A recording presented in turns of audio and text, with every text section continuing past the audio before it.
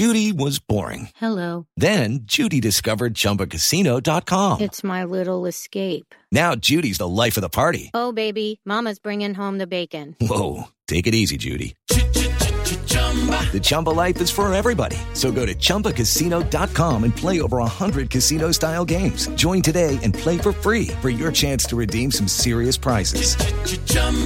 ChumbaCasino.com. No purchase necessary. Void where prohibited by law. 18 plus terms and conditions apply. See website for details.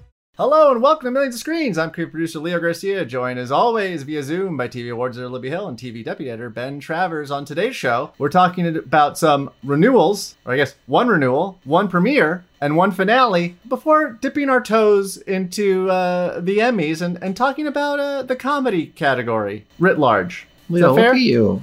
We putting that together. Like, we just were brainstorming, trying to settle on the topics we were going to get into, and then you crafted this eloquent opening that made it look like we'd planned this out with poetic intentions. I did not. Thank you. Great job. That was off the dome. This is millions and millions of little screens. Can't you shut up? I'm busy.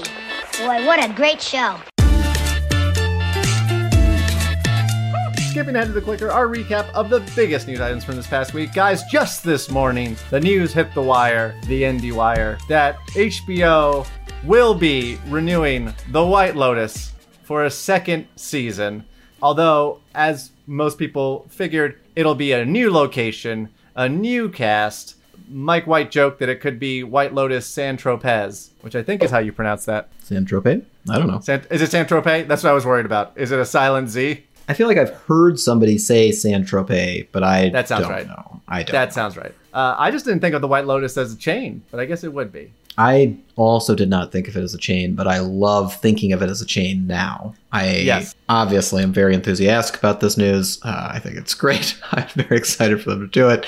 But yeah, like even just kind of opening it up like that to that little bit of an extreme to be like, oh yeah, this isn't just an isolated incident. This is very specific to the Hawaiian resort in season 1, but this is obviously something that goes on in many, many places. So seeing Mike White's brand, which everyone on this podcast loves, applied to new locales will be great. And he mentioned before the news broke, he'd done interviews and he'd mentioned like that he'd be open to this, that it was, that extending the series was something that he'd be okay with. And I think he said something about that he would, maybe like to welcome back some familiar faces, like if we can, if it's doable and fits or whatever.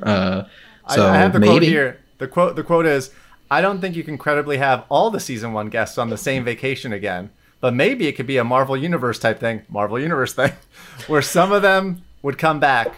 We only made 1-year deal with the actors, so we'd have to find out who is even available. I like both ideas. Granted, I have not seen the finale. I don't know what happens in the finale, but I like either the idea of returning to the White Lotus Hotel in Hawaii with a brand new cast of people staying there, but I also like the idea of following some of the vacationers on another vacation at a different White Lotus resort after whatever transpires in the finale. That old phrase, you need a vacation from your vacation, that's going to apply for at least somebody here, so...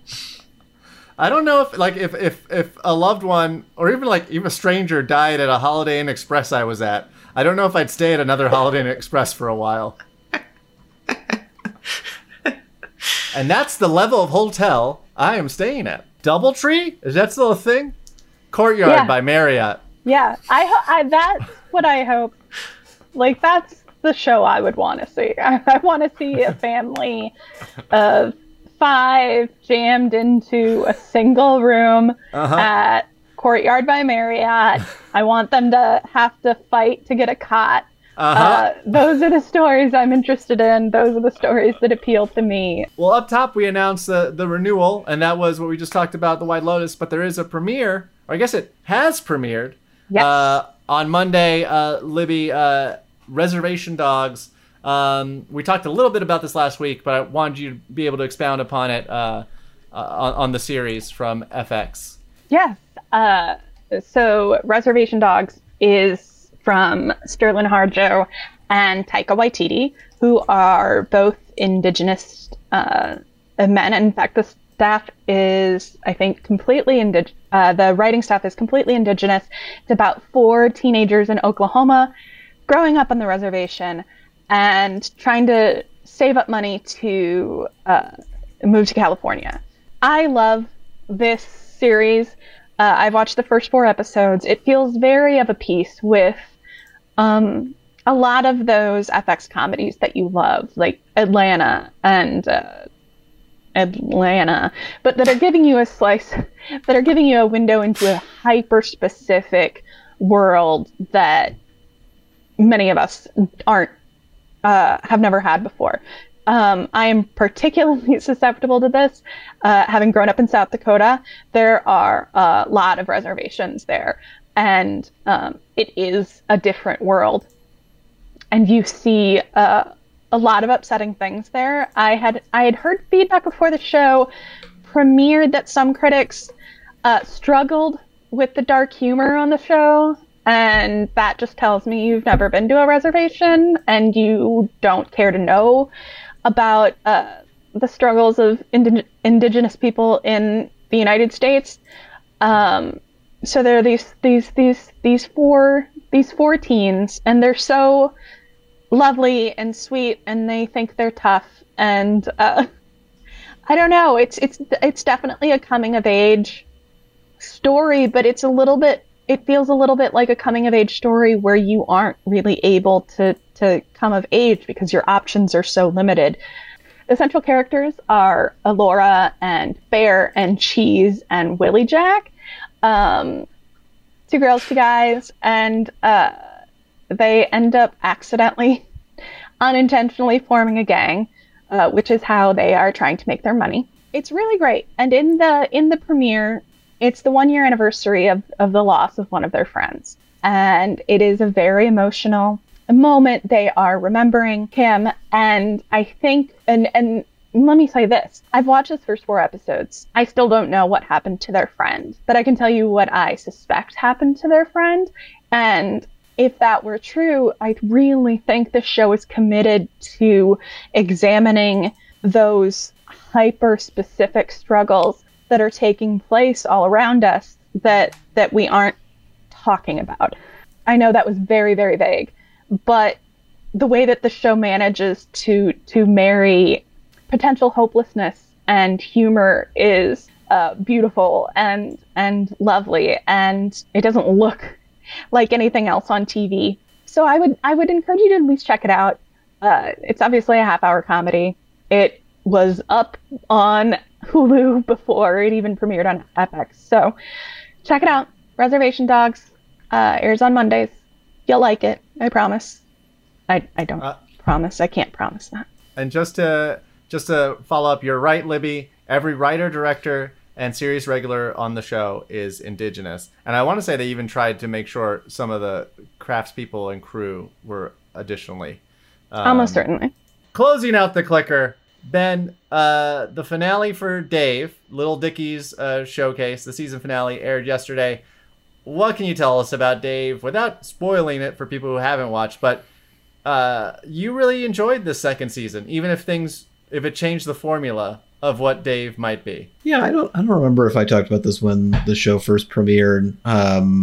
And Leo, I believe you're referring to yourself when you asked for people not to be spoiled, for me not to spoil anything for potential soon-to-be Season 2 Little Dickie watchers. Yep. But yeah, no, I've been very impressed this year with kind of how they've addressed a topic that was definitely elevated and acknowledged in the first season, which is the idea that Little Dicky, that Dave is existing in a world that was like he's making his money off of an art form that was, created and owned and everything done by Black artists. And he's acknowledged very, bluntly, even in season 2, that a lot of white rappers are able to make a lot of money and a lot of noise and, just kind of quickly elevate themselves to the top of the pack because they're white, because they're like the anomaly. And a lot of the audience for this music is white. So they're, just ready to key right in. And they've kind of tied a lot of that together in season 2 with his struggle to produce music. He is he at the end of season 1, he was finally hired on by a label. He was supposed to be, releasing his debut album. And when the season started, he didn't have anything done. He was trying to shoot a music video that was a K-pop music video, and he only was making it because he knew that K-pop was really big right now, and if he could just get a K-pop star in the video, then he knows he'll be really big, and like the record will do well, and everyone will be happy, and he won't be a failure. But that doesn't go according to plan. A lot of the rest of the stuff that he's trying to do is blocked. Like, he can't figure out exactly what it is. One of the things that also gets lumped into this is that actually that's a spoiler for Leo, so I won't get into it. But there are easy paths that they could have taken as to explain and then course correct for Dave's inability to produce. And instead, in season 2, they've really tried to not only force him to see what he's kind of taking advantage of and the privilege that he has and the like kind of selfish, or at least singular focus that he has when it comes to becoming a star. But they've also found a really, really clever way repeatedly and across the board to include new perspectives. And one of the things that stood out in the first season of Dave was the Gator episode, where you kind of followed Gator, his hype man, for an entire half hour, and you got to kind of see what his life was like outside of Dave and with Dave. And it was a really kind of emotional episode, as well as all these other things. And we've seen that so many times. Like, we've seen so many TV shows just kind of take a break from their central white protagonist to, go off and try to expand the perspective. And some of them are great. Some of them feel like pandering. The Dave one was very good. But in season 2, they've managed to kind of shift Dave's control of the episode. Like, he stays in the episode, but the supporting character that they want to talk about is the one that really becomes the focal point, even though the star of the show is still front and center. And the way that they do that to elevate like his privilege and elevate kind of, everything that he's taking for granted makes it such a sharp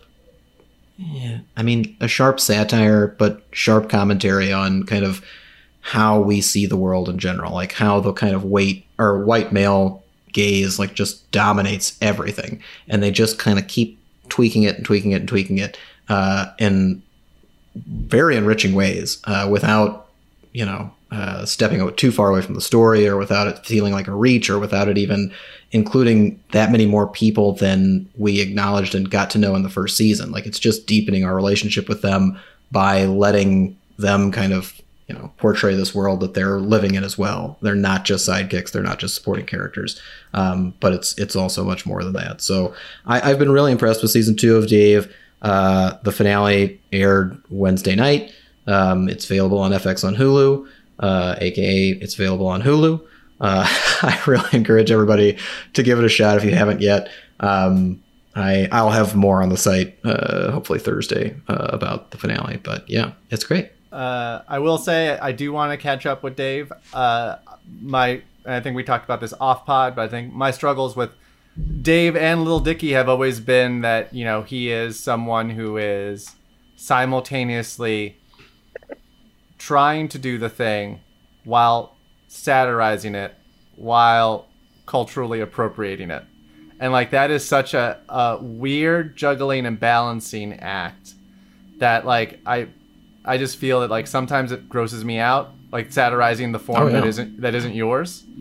But I do look forward to potentially like seeing, him come to like forced to look at that via the vehicle. What a great thing FX has allowed him to do this over the course of 2 seasons.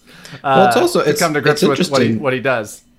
Like he will, and in the series, and they I mean, this is something that's obviously being addressed, but he's still adamant that he's not satirizing any sort of music. Like, he's not trying to be the funny rapper. He really struggles with like people who label him as just, you're gonna make some jokes, you're like a comedian who also can rap. He's like, no, I'm a very good rapper. And season 2, you can kind of see how that ego gets in the way of him just accepting who he is. So like there is this weird blend of everything you said the show is able to take the broader perspective and acknowledge all of that and show that to the audience in a way that sometimes it feels like Dave is completely unable to see. And then at the same time, it also allows you to invest on Dave's part of the journey where you're like, I do kind of like he does have talent. Like he does have skill. He does work at this. And I want him to succeed. I just also want him to be aware of why he's succeeding and try to do something about it, especially with the people who are surrounding him who've helped him so much and he doesn't necessarily appreciate them. So, yeah, it's pretty wild. I think I would have had a hard time listening to Dave's music without the show. I think I didn't really know who he was before I started watching it. So, but your impression, what you're saying about him is exactly what I would have heard. So I hear all that, Ben, but it's also tough to swallow because the single that broke him out was Save That Money, where he did $sign where the S is, and he did DAT is that. So he is clearly usurping the language of hip hop throughout, and then twisting it on being like, I'm a Jewish guy, so I don't spend that money. I save that money. And then the entire rap is essentially jokes about saving money. And the video is using the tropes of rap videos, but like in a comic way. As like, we don't have money, but I still want big cars and naked girls and a boat. And I need all this stuff. So like, it's tough to like, early Lil Dicky knew exactly what he was doing. And maybe 2021 Lil Dicky is now coming to terms with like, but I am also a good rapper, and I don't doubt that he is. I think he probably is a very good rapper. I actually think that that's a great example of kind of the line that they dance around in the show, because he acknowledges very much that that's absolutely like his brand. Like that is what he's going after. The idea that he knows what he's doing, like as thoroughly as you are seeing it, I don't know if that part of it is true. And I don't know if he like that. I don't know if he knew that that part of it was true. I think he knew that there was he wasn't able to identify with the people and the music and everything in that way, like that he would want to spend all that money and that he'd be frivolous about it. I think he just saw that there was a joke there. And now it's asking him to look at the perspective of like, okay, but why are you able to do that? Like, why are you able to make that joke? Why is that joke funny? Let's take it to the next level and try to break it down to acknowledge the privilege that's inherent to it. I think before, I don't think he did that. I think he just was like, I just think it's funny because they say this and I can say this and that'll be good. Like nobody's doing that. So I think now they're working toward that. But that's a great interview for someone to have with Lil Dicky himself to fully understand how much of this. 5 weeks and 3 days away from the Emmys, and we wanted to start by talking about sort of each category and sort of advocating for some, or not each category, but sort of each section, I would guess. How would you describe comedy, limited series, drama? Genre. The limited series isn't really a genre, so it's still iffy. Well, we wanted to start by talking about comedy, and I think for the most part, everyone thinks comedy is essentially a done deal, with a potential exception of supporting actor. Is Keenan it's a lock there? I don't think he is. And not that any of the other ones are locks. Obviously, the Ted Lasso behemoth and the Gene Smart naissance. But essentially, we want to take this time to potentially advocate for some of the other shows and talent that we think people should give a second look to make sure, when you do fill out your ballots, hey, remember XYZ and why this person was good in said show. So Libby, why don't you start and note that you don't have to talk about the big 5 categories. You could talk about anything in the comedy space. Well, yeah, I think, not to put the cart ahead of the horse, final Emmy voting hasn't even opened yet. That's for next week, next week. But hopefully people are thinking about it. People are thinking about it. People are planning out meticulously, going through, making sure they've seen the nominees, making sure they're making informed decisions. I know. So let's talk about comedy. It feels like Ted Lasso probably has series wrapped up with Hacks as a strong challenger. I can't imagine a world where Jason Sudeikis does not win lead actor. I'm nearly as confident with Jean Smart in lead actress. The supportings have a little more wiggle room. The Battle of the Hannahs. There is the Battle of the Hannahs. There's the battle of every goddamn person on Ted Lasso over in supporting. That has to split the vote, right? There's no way having 4 actors from the same. That seems. I would say, with no spoilers, I would say that the episodes of Ted Lasso that are airing right now would make a really strong case retroactively for Brett Goldstein, even if people didn't feel as strongly about season 1. That's my gut right now. You'll hear a lot of people talking about Kenan. Kenan for SNL, which maybe feels like a career feels like a career achievement award. Because I would argue that Bowen Yang has more quote unquote heat right now of the two SNL performers. That's I feel the same way. So it's curious, but what I want to do is I want to pull back a little further and focus on some other categories, specifically comedy writing. In comedy writing, you have the pilots of The Flight Attendant, you have the pilot of Girls 5 Eva, you have the pilot of Hacks, you have the pilot of Ted Lasso, and you also have another Ted Lasso episode, which is arguably one of the best episodes of season 1, Make Rebecca Great Again, which is great. But I'm going to spend my time right now stumping for a different non-pilot episode, which is Play from Pen 15. Now, Pen 15 got a comedy series nod this year. That was huge for them, and it's unfortunate that it's coming in a year where that category seems to be pretty locked down. But this is their second nomination. People respect what is happening on Pen 15. They respect the scripts that are coming out of it, and it's a show that deserves all the love in the world. Play was a fascinating, weird standout episode centered around a school play that is perfectly in line with Pen 15's with Pen 15's vibe, and was written actually by Maya Erskine. Yeah, is obviously one of the show's co-creators. Just consider it. Check it out. Check out its weirdness, because I think it's bringing a very different energy than a lot of these shows in this category. And you know what? While we're talking about Pen 15, I don't know where we would pick up this category, but if any show deserves a casting Emmy, it's that show. I don't know how you find that many adolescent kids who are fine acting opposite grown women who are playing adolescent kids, and every single actor that they've discovered is a little marvel. I want to double down on the Pen 15 casting. I'm not even sure who else is in that category. You got Hacks, Ted Lasso, Flight Attendant, and Kominsky Method. But even as someone who is not the strongest fan of Pen 15, the job they do at casting the children who act opposite Anna and Maya is incredible. Well, the one of the things I wanted to raise was kind of related to that casting idea, and I mean, I think in the spirit of our kind of advocacy this week, rather than just sitting here and telling you what's going to win, I think the casting category is a good kind of reminder of why it's not always about who wins. It's just kind of recognizing the work that goes into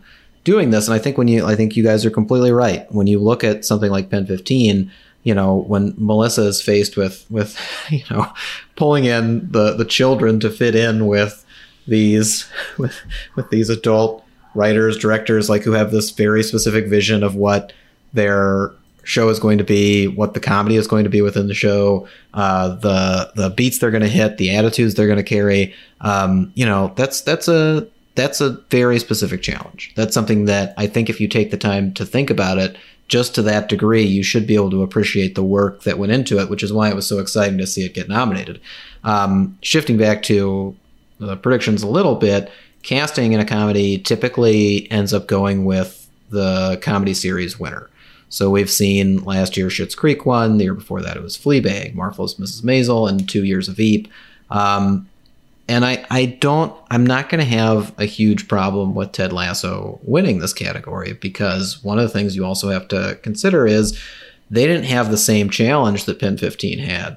but they're still starting a comedy series from scratch. It is very ensemble driven. They're trying to bring in people who are both convincing as actors, obviously within their characters outside of the field, and athletes when they're on the field, as well as owners, and like everything that's specific to that idea of casting. They have to look far and wide, and they really found people who could connect with each other, who could connect with the vibe, and who obviously resonated with audiences. So that whole category is amazing. And I think you could make the same argument for Hacks. Like, there's a reason that so many of those actors ended up getting nominated, whether it was Carl Clemens Hopkins or who was the guest actress who got nominated for Hacks. It was her first nomination. It was Jane Addams. Yeah, Jane Addams. I think kind of their nomination speaks to this very interesting task set before them, where it's like you've got this weird Las Vegas reality that you have to kind of create around Jean Smart's character. You have to be able to build that out. And then you also have to have people who are very, very associated with kind of an LA mentality, to circle around Hannah a little bit. But you've also got her family, and you've got characters who are characters who can exist and fill that space and make it really exciting and really funny for, the entirety of the episode, for that whole thing. Like, they have to be able to carry it in specific moments. And I think they really did. And I think that's why so many of them ended up getting nominated, which was exciting. So I love the casting category. And I think it's a great embodiment of where we're at right now, as us as a group, where it's like, let's just try to talk about some of the things we like and are excited about, to appreciate the work that went into it. Because I'm sure in 3 weeks, I'll be screaming about, this thing has to win or the world will end, and I'll murder everyone. So no, Ben, let's be peaceful for now. You're a glass half full guy now. You're a half full guy. Positive. Positivity, Total buddy. positivity. Just wait till we talk about drama, then you're going to hear the fun stuff. Also, if I can just add again, after Libby talked about the Pen 15, Ben is also right about Ted Lasso. I mean, the fact that they have 7 actors in the 4 main categories nominated, and that doesn't include Tahib Jamoh, who could probably make an argument for being in the supporting actor race himself, and may make that noise in season 2. Ben, that you want to pick up and complain about. Is Be Positive going to win for directing in a comedy? No, but I am curious about the comedy directing categories, mainly because there's always talk of a preference being given to something that's hour long when you're competing in these categories against shows that are typically a half hour long. So some people are ready to kind of favor the Flight Attendant in that category, directed by Susanna Fogel, I believe. Yes, Susanna Fogel. You bet. And it's another category where you've got three Ted Lasso nominees in there. You also have 2 kind of classic sitcoms from James Widows and James Burrows, Mom and Be Positive, respectively. And then you've got Hacks, which, I think we're all very excited. Love to see kind of Hacks sneak away with this thing. But it's one category that I don't really know what to predict. I love the work of everybody within it. They've all done exceptional jobs with what they've been given. We've been lucky enough to talk to Sudeikis about some of the stuff that he worked with these directors on for Ted Lasso, and he appreciates their contributions very specifically. So it's nice to see specific people honored. But I'm not sold on Flight Attendant actually winning it. I don't know if it's going to be vote splitting and that'll hurt Ted Lasso, but I wouldn't be too surprised if Hacks was able to steal this one, and that would make me very happy. I honestly am just looking for ways for Hacks to kind of get more than Jean Smart. I think that there was, obviously with 15 total nominations and, plenty of creative arts categories in play, it could, get its fair share of wins, so to speak. But the nominations alone kind of point to the fact that people respect this show beyond, the star. And at the same time, it's like, I'd love to see it win a couple and, almost make that Succession-esque first season move of just stealing a couple key little categories and be like, yeah, that feels good. That feels right. That's a good one. They deserve it. And, Lucia's one that definitely would for directing. Oh. So, yeah, I will say, it's very, I think to myself, it has 15 nominations. Obviously the Academy's into it. And then I think about Ozark.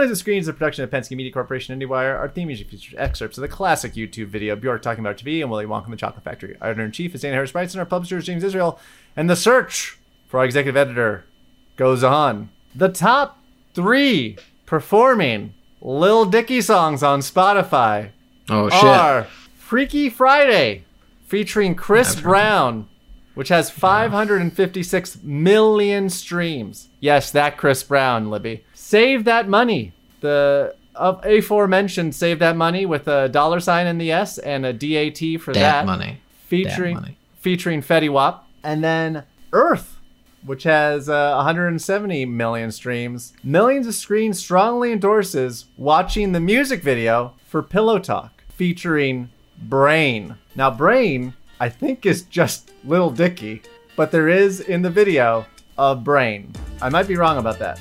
It is a very good music video. It's directed by Tony Ascenda, who did American Vandal and a lot of Funny or Die stuff. But yeah, I strongly recommend watching the music video for Pillow Talk.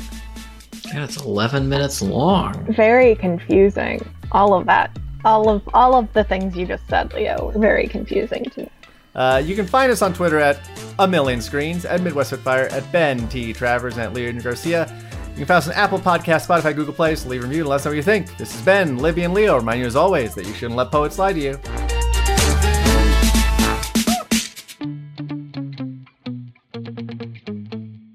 You shouldn't let poets lie to you. Ain't nothing wrong with a couple of cold brews and a cool podcast.